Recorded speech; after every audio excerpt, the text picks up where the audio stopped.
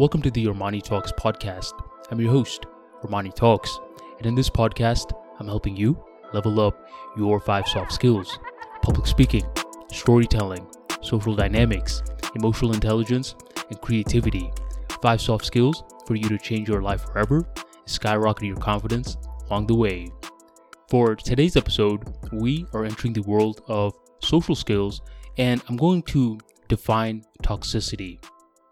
Us humans, we're such complex creatures, and when you break it down, you'll understand that each component within our body serves a purpose. Imagine that you are someone who is right-handed. Well, if that's the case, that doesn't mean that you necessarily don't need your left hand. You understand that you need your right hand and your left hand if you want to be a solid human. Same with your eyes. One eye may be bigger than the other eye, but that doesn't necessarily take away from the importance of the other eye.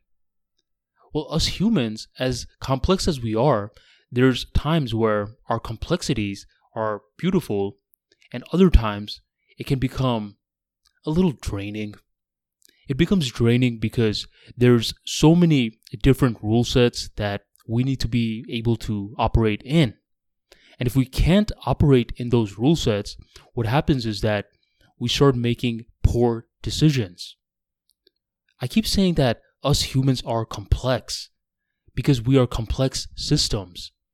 Well, if we are complex systems, if we're so dynamic, if we're designed in such a marvelous way, why can't we make better decisions? Why can't we understand, for example, something as simple as a toxic person from an empowering person? Why? I mean, I'm sure you know someone in your life that is well-rounded. They have a good head on their shoulders. They are intelligent. They have great credentials in their life. I mean, overall, they are a great stand-up individual.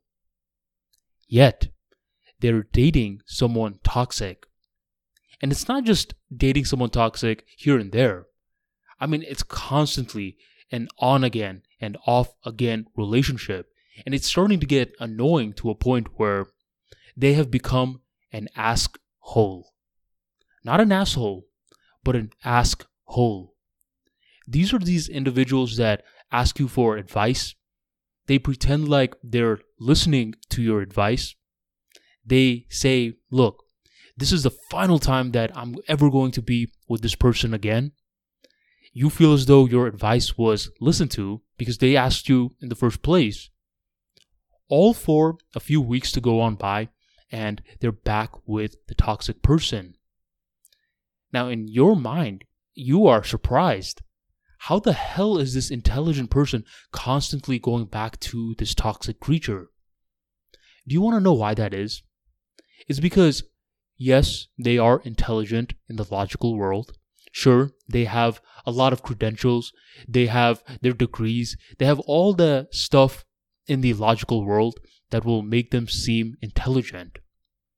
But in the emotional intelligence world, there are different rule sets, and you need to be able to understand that. Now, what is one of the main rule sets that you want to understand that complex humans follow? One of the main rule sets that us complex humans follow is that we love familiar entities. We love it. We would rather trust that one individual who is always showing up to a party, they don't have the pleasant personality, they're an asshole, versus the charismatic person who shows up every now and then. The asshole is becoming more favored to our subconscious mind because that entity is familiar. And whenever something is more familiar, it allows you to let your guard down. And when you can let your guard down, you can trust this other individual more. Now, the bad side of this rule is that the guard can be down around a toxic entity. The emotional intelligence world, I said, familiar entities are huge. So even if they're toxic, your emotions don't care at times. And your emotions can overpower your logic. Because at the core level, humans are emotional creatures first and logical creatures second. We try to act like we're so damn logical, but that always isn't the case. We're more emotional than logical. We can logic our way into all the right things, but when we feel fear, all that logic goes out the window. I'm sure you can relate. So in this case, the toxic person is staying around for a long period of time because your logic is getting blinded. Your logic is not able to tell that this individual is toxic in the first place. So in situations like this, what should you do? How do you define someone to be toxic when your logic is all out of it? Your logic is not paying attention. Well, what you do is you put logic in the back burner. What you do is you put emotions in the front. Ultimately, to evaluate if someone is toxic or not, you need to evaluate social energy. Social what? Social energy. It seems difficult, but it's not. It's something that comes down to two different forms. Is the person empowering or is the person discouraging? Does the person leave you better off than they found you? Or does the person leave you worse off than they found you? If they're empowering, then they are not toxic. And if they're draining, then they are toxic. This is a new way, by the way, to look at toxicity because it starts helping you evaluate toxic people from a different lens. People that you naturally wouldn't consider toxic in this definition can be toxic. Just to give you an example, imagine that you have a few friends who love you. They want the best for you. Well, you on this side of the world are trying to level up. You want more from your life. You don't want to just party incessantly with your friends from college anymore. You want a different life. Well, in this case, your friends are going to be registered as toxic if you follow the social energy principle. Even if they do love you, that doesn't matter. The energy that they're creating in your internal world is negative. It's draining you because you want to level up, while this other individual or individuals want to level you down, or they just want to maintain. But when you're trying to level up, maintaining is a form of draining energy because it is not leaving you better off than they found you. So yes, it is toxic.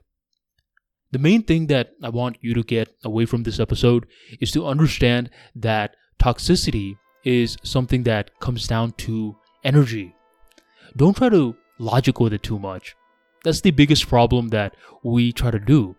We try to take the same rule sets from the logical world into the world of emotional intelligence. Do not, and I repeat, do not do this because you are going to get blindsided by a lot of familiar toxic creatures. At the core level, you are an emotional creature first and logical creature second. So learn how to play the game.